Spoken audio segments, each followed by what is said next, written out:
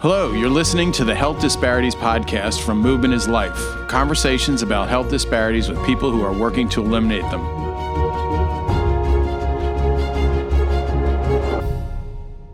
I'm Bill Finerfrock, and today I'm discussing health disparities and health policy, with Dr. Mary O'Connor from Yale University and is also chair of the Movement is Life caucus. Thanks for being with us today, Dr. O'Connor. Thank you, Bill. It's a pleasure to be here. Why don't you tell our audience a little bit about yourself, kind of your background, what you're doing now, and then we can talk a little bit about how you got into this whole area of health disparities and health policy. Well, thank you, Bill. I'm an orthopedic surgeon, and I am currently the director of the Center for Musculoskeletal Care at Yale School of Medicine and Yale New Haven Health System. My focus there is really taking the team forward with creating multidisciplinary, more integrated patient-centered care and really working to get us out of our traditional silos of academic medicine, because patient-centered holistic care is what we all want and what will help drive improved health for patients of all gender, race, and ethnicities, and also to help us drive value, because the money that we spend on healthcare in this country is really not sustainable. When we look at the cost of healthcare, it's crazy. And we as patients understand that when we get, a bill with our out-of-pocket expenses and copays. So I firmly believe that we have a lot of passion in medicine, and we're very motivated to make healthcare better for patients. People became physicians or nurses or physical therapists to serve patients, and we need to harness that passion and motivation to solve healthcare. We can do it, I think, better than having change imposed on us by people that really are not in the space. So you're talking about the policymakers and the people who are making decisions? Yes, I'm talking about the policymakers. You're talking Medicare, commercial insurance? Well, everybody. I mean, the challenge is that the people that pay for health care are insurance companies or the government, and individuals don't really pay for health care. So we have a lot of areas of disconnect and where people are not aligned.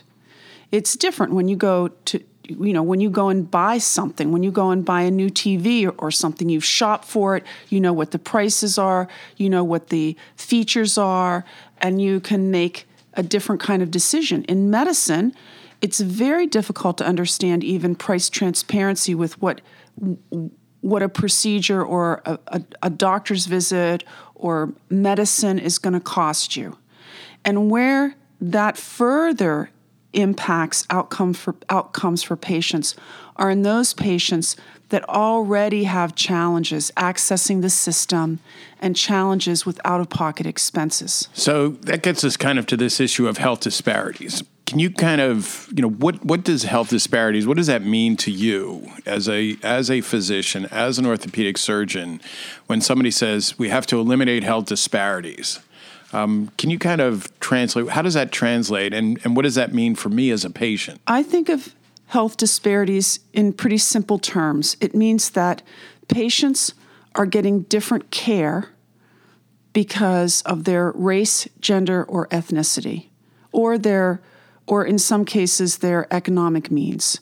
And fundamentally, I believe that's wrong. I believe that's morally wrong.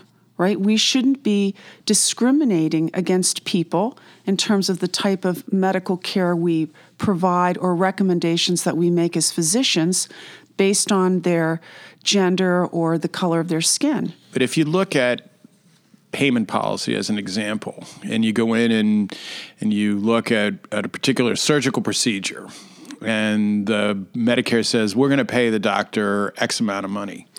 It doesn't say we'll pay you X amount of money if the patient is black versus Y amount of money if the patient is white. It doesn't say that we're going to pay you X amount if it's a male versus Y amount if it's a female or if you live in a city. So isn't it, payment policy is colorblind, right? It doesn't make that distinction, but yet what you're suggesting is that somehow that is built into the system. So it would be fabulous if our payment policies towards hospitals and physicians and healthcare providers was like Lady Justice, right? Colorblind, gender blind. But the reality is that it's not. And the reason, even though, as you stated, the regulations and the policies don't say, I'm going to get paid more for operating on, this white Caucasian male, Caucasian male, as opposed to an African-American female, there are more nuanced barriers that make me as a physician, based on certain payment policies, less likely to provide care to that woman or that individual of color. So let me just back up, because I think it's important for the listeners to try and understand this. The way that things have evolved from a healthcare policy payment standpoint is the following. At a very high level, everyone recognizes we're paying too much for healthcare and we're not getting the clinical outcome and results that we all want. So we're spending a lot of money and we're not necessarily getting the quality care. So the efforts have been focused on how can we drive value, better outcomes at lower costs. That is absolutely the correct concept. What has happened in the current payment models is that people did not take into account that all patients are not equal. And because the patients aren't equal, the policy ends up creating disparities. Why does that matter to you as a physician? How does it impact you as a physician? One of the things, for example, I've heard is that some of the new models are going to be outcomes-based, and that how a particular patient does is going to dictate how much or how little you get paid. Yeah. So does that affect you as a surgeon? Absolutely. And the kinds of patients you're willing to try and provide care to? Well, we would hope that it wouldn't, but we know that it does. So I'm going to just take you through a little brief example. Medicare, the government has moved towards the concept of what we call bundled payments, which says, the government says to a hospital, I'm going to pay you, hospital, X amount of dollars for this patient, this Medicare beneficiary, to have knee replacement surgery.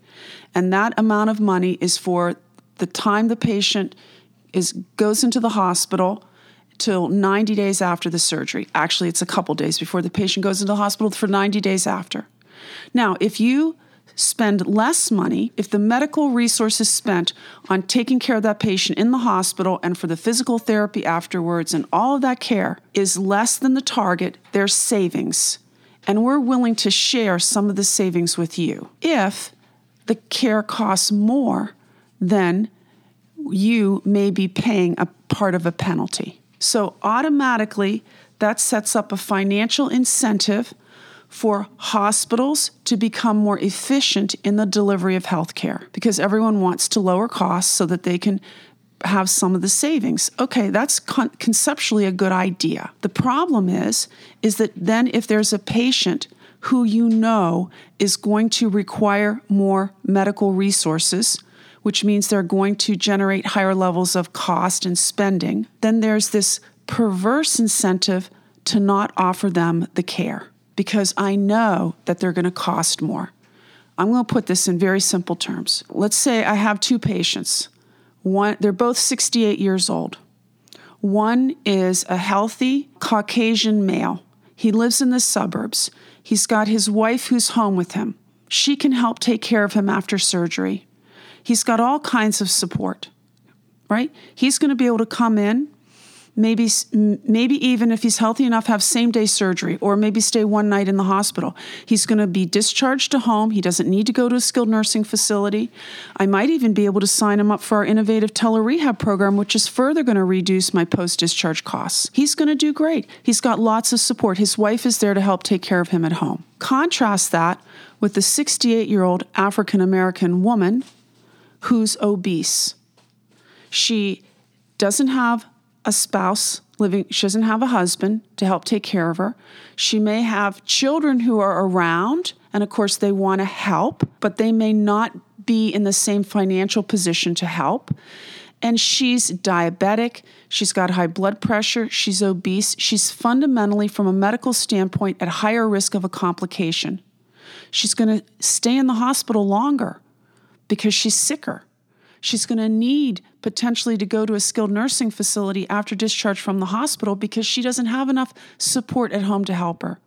So the cost for that 90-day episode of care is going to be greater for her than it is for the healthy white male. So there's no way to risk adjust? I think that's the term that we hear this with regard to health plans. The insurance companies have argued that, well, if we're going to take on sicker patients, patients with a lot of medical problems or other issues, then we need to be paid more in the way of insurance premiums. And so we do a process called risk adjusting to account for that.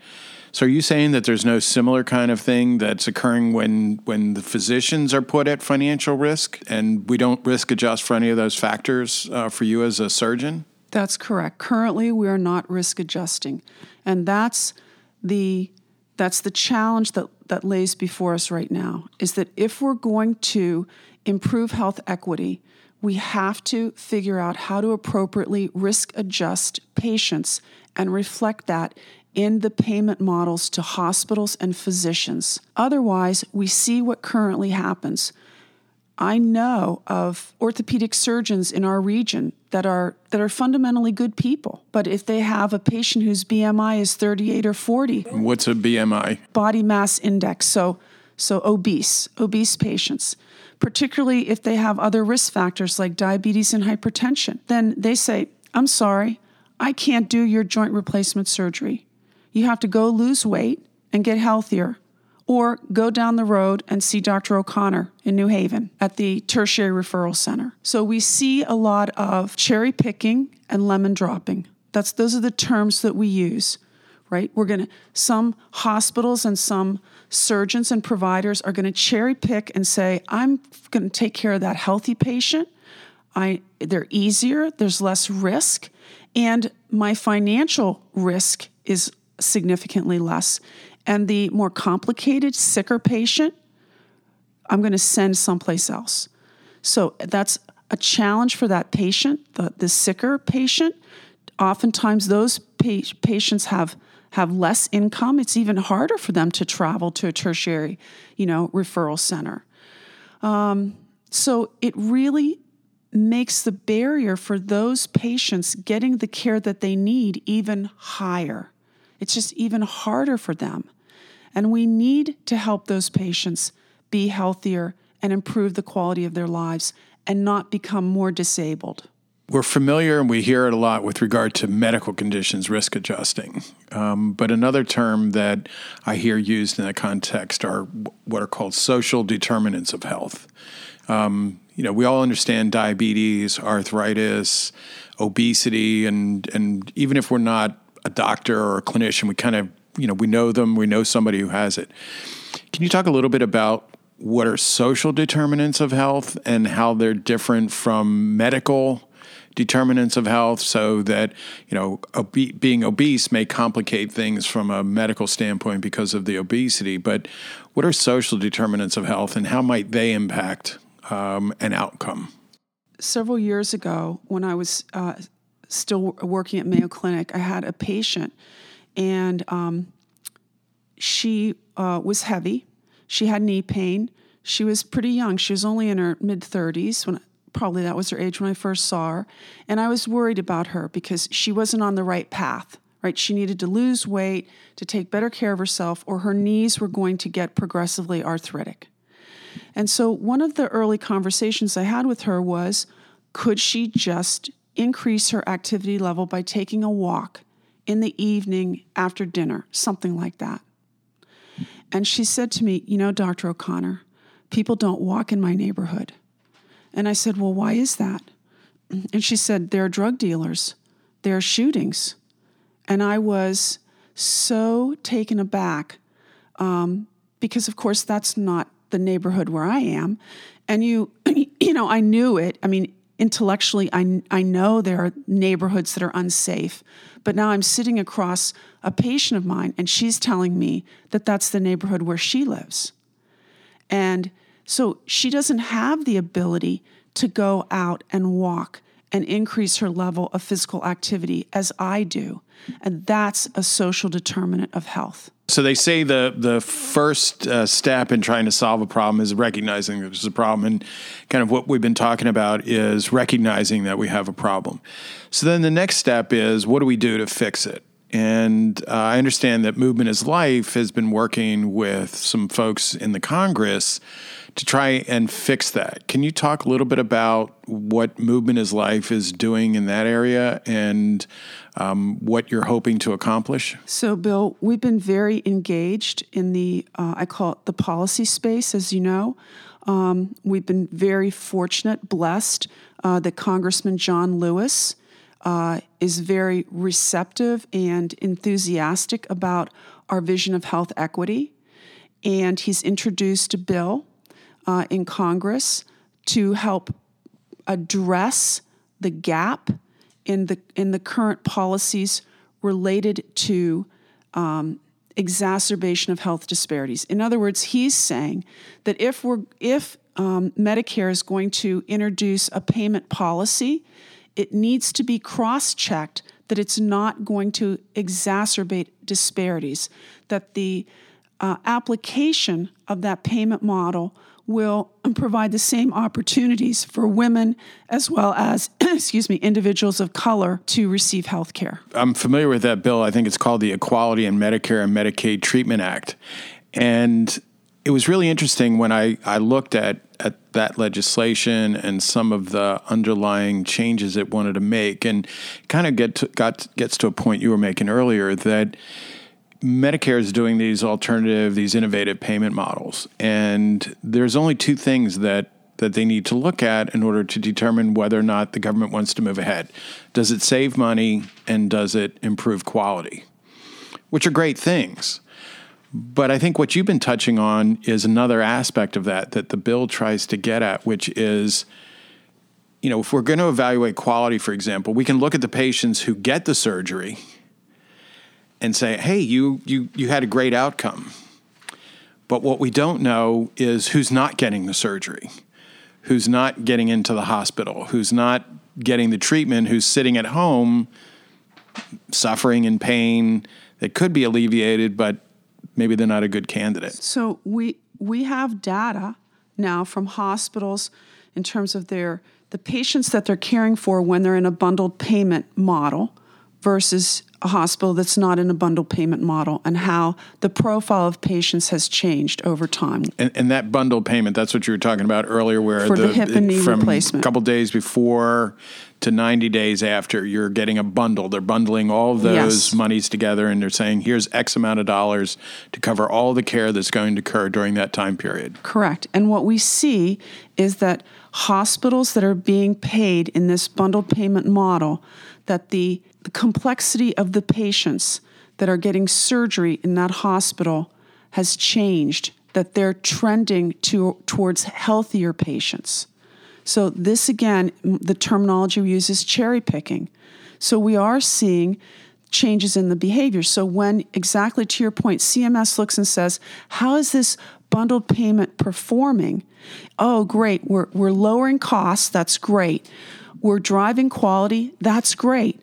But because the original legislation did not take into account health equity, the blind spot that's occurred is that these bundled payment models are driving increased disparities because the sicker patient, the higher risk patient, which tends to be a woman or an African American or Hispanic Latina, tends to be the higher risk patient. Why? Because obesity is so much more prevalent in those groups, as well as diabetes, hypertension, heart disease, and what's often underappreciated is depression.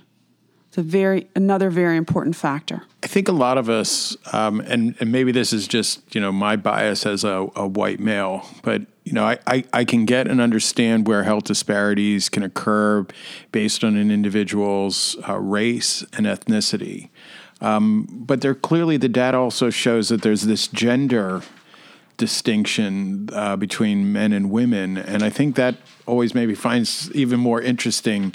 Is there, can you talk a little bit about the fact that there are disparities as it relates to women, regardless of the color, and distinctions between men and women when it comes to some of these policy decisions? Yes, I'm delighted to speak about a topic near and dear to my heart because as an orthopedic surgeon, as a woman, and as someone who does a lot of joint replacements, I will see women that come in and they have seen prior orthopedic surgeons and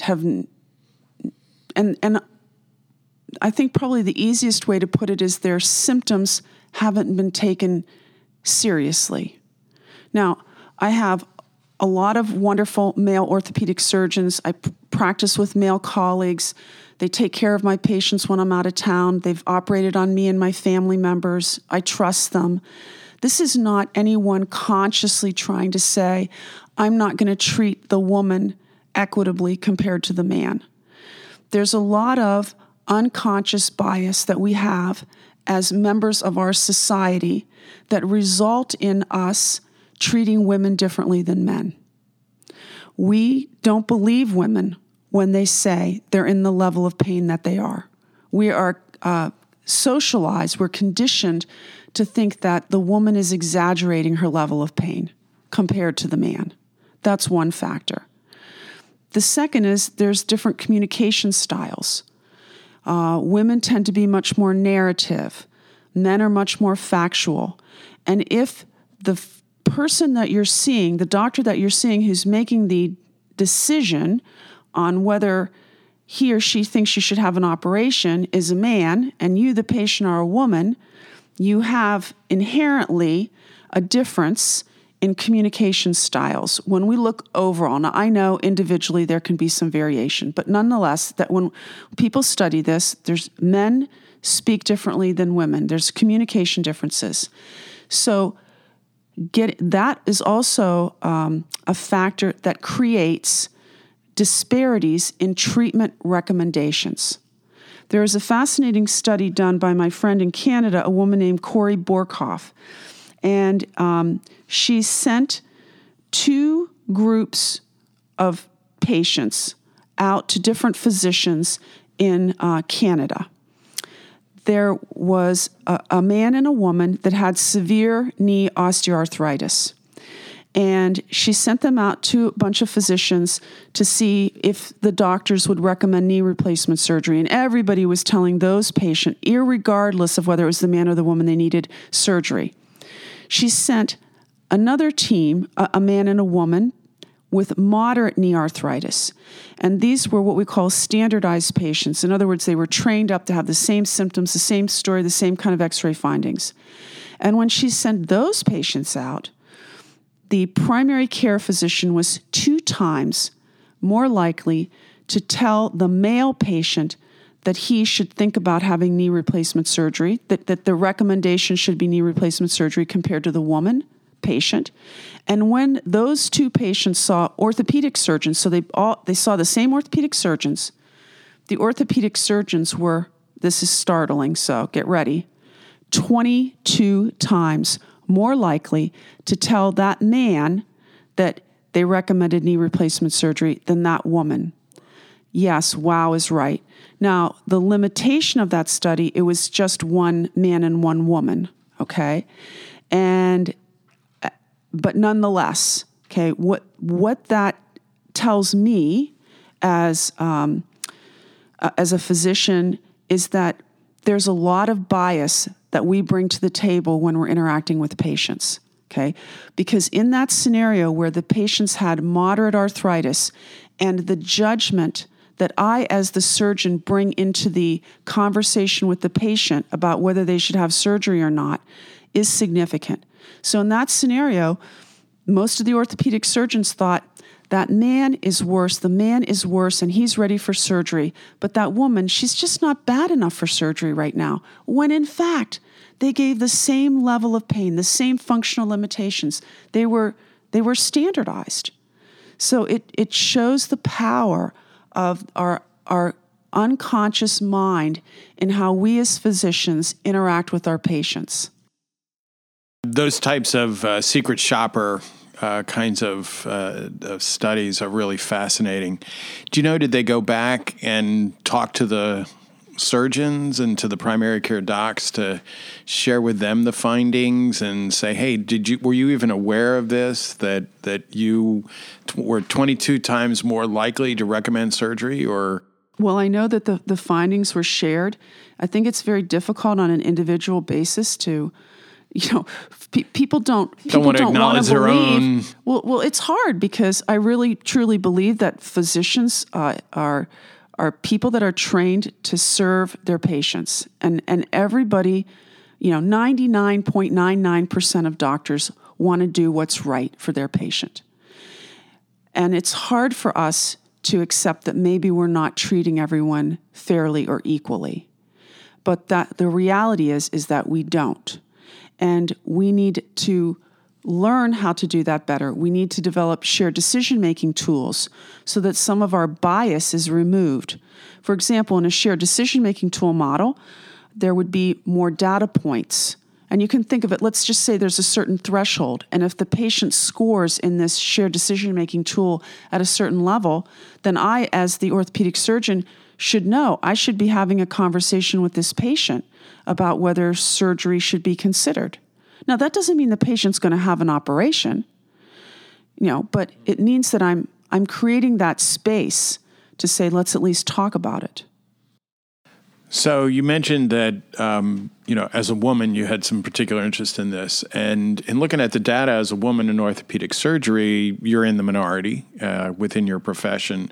And I noticed in looking at your bio, there were a lot of firsts in terms of, some of the different organizations and things that you've done. How is that what kind of drove you to get into the health disparities space? I mean, obviously you're at Yale, you're very successful, you're well respected in your field. What made you want to kind of get into this health disparities issue? My practice prior to Yale was at Mayo Clinic, Florida, and my population there was primarily Caucasian. But I saw a lot of gender disparities. That woman you were talking about earlier. The woman earlier. that I was talking about. Well, she happened to be African American, but I would see a lot of Caucasian women that would come to me, having seen other orthopedic surgeons, and I would say, why have you not already had joint replacement surgery? I mean, when your knee is so bad and you're miserable, why haven't you had appropriate, what I would consider appropriate and timely care?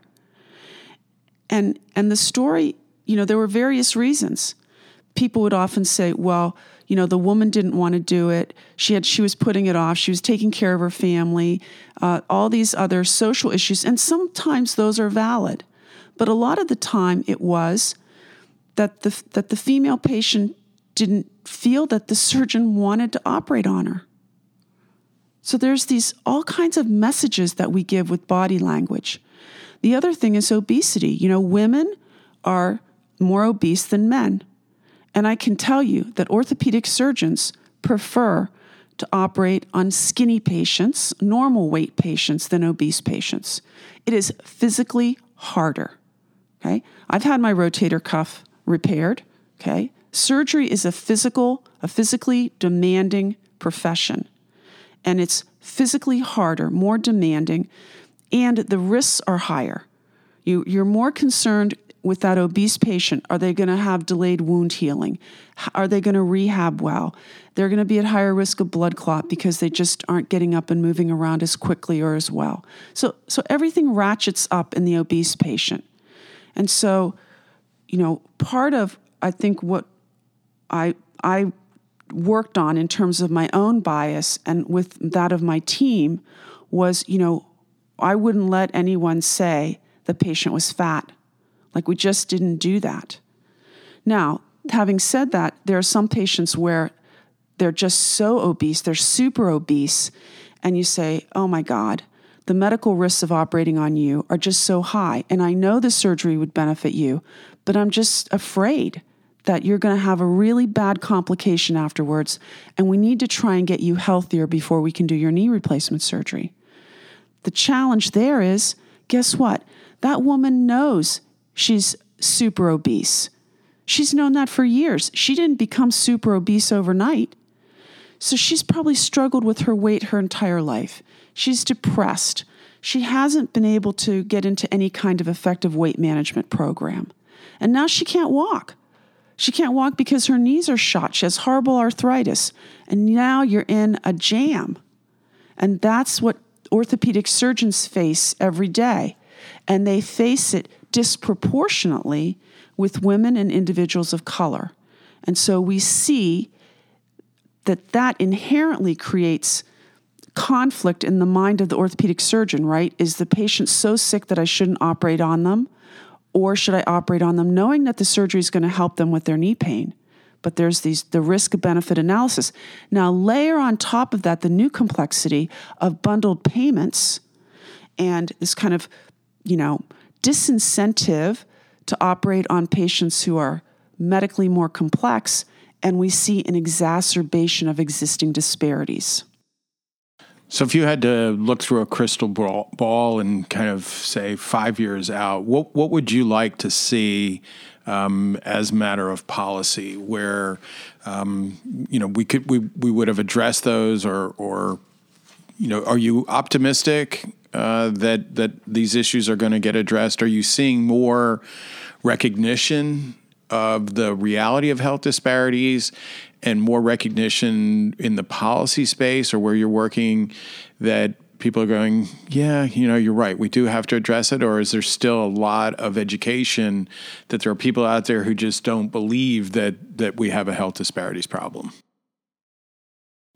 Well, that was a lot, Bill. I'll try and take a few comments. Piece by piece. I often speak, as you know, about health disparities across the nation. And one of the things I have to say, one of the things I almost always say is health disparities are real. Like, first of all, you have to get people to acknowledge that they're real, because we don't want to believe that they're real. But the reality is health disparities are real, and they're impacting patients every day and their families and our communities. And if we want to look at how we're going to improve the health of our nation, we have to address disparities. The impact is even more significant as we recognize the changing demographics of the nation. So the Caucasian majority will cease projected around 2044 or so. We are a nation that is becoming increasingly racially and ethnically diverse. So what that means is if there are medical conditions that disproportionately impact communities of color, in other words, if they're heavier, if they're sicker because they get more diabetes and more hypertension and more heart disease, that's a concern. That means that the whole nation becomes sicker. So we have to start addressing the overall health of the country. And we have to focus on how are we going to improve the health of various communities. And by the communities, I mean women, regardless of your racial and ethnic background, because women have much higher rates of obesity, and communities of color, where we see higher obesity, hypertension, diabetes. We have no alternative. We have to do this. We have to address obesity, and fundamentally, we have to address movement. And that's why our team, our caucus, is named Movement is Life, because we understand that movement is the key. It is the central element that impacts all of these other health issues. If you're moving, you are healthier. If you're moving, you're less likely to be obese. You're going to have lower blood pressure. It's going to help control your blood sugar. It's going to help you not be depressed. So we have to simply embrace movement. And what I would like to see is policies on on the healthcare side that get embraced across all segments of society, where we are enhancing physical activity. You know, we've taken physical activity out of schools, for example. Right? When I was a kid, we had gym every day. Didn't matter that you didn't like it. You had to go to gym. Now we don't have that in schools, and we're seeing this epidemic rise in childhood obesity. It breaks my heart. I mean, it's really seriously troublesome for us. Well, as the father of an elementary school physical education teacher, I wholeheartily agree. I mean, in his school, the kids get, maybe 30 minutes every other day of activity, and just, at least it's not eliminated. But you're right. I mean, I remember when I was in an elementary school, junior high, senior high, it was an integral part of the educational environment. So I think you're right. It is contributing to some of the things we're seeing today. I want to thank Dr. Mary O'Connor for being with us here today on our Health Disparities podcast for Movement is Life. Dr. O'Connor, as she said, is at Yale University. She did her undergraduate work at Yale, and she got her medical degree at Drexel University, and she did her orthopedic residency at the Mayo Clinic. Just for our audience, Dr. O'Connor was the first woman accepted into the Musculoskeletal Tumor Society. She was the first woman to be elected president of that society, and she was the first woman member of the American Association of Hip and Knee Surgeons, and the first director of the Center for Musculoskeletal Care at Yale University, and she also chairs the Women's Health Issues Committee of the American Association of Orthopedic Surgery. So, quite an accomplished career, and that's not even going into some of the things you've accomplished in your life outside of medicine. But want to thank you for being here with us today and appreciate all of the insight and perspective you've been able to provide us. Thank you, Bill.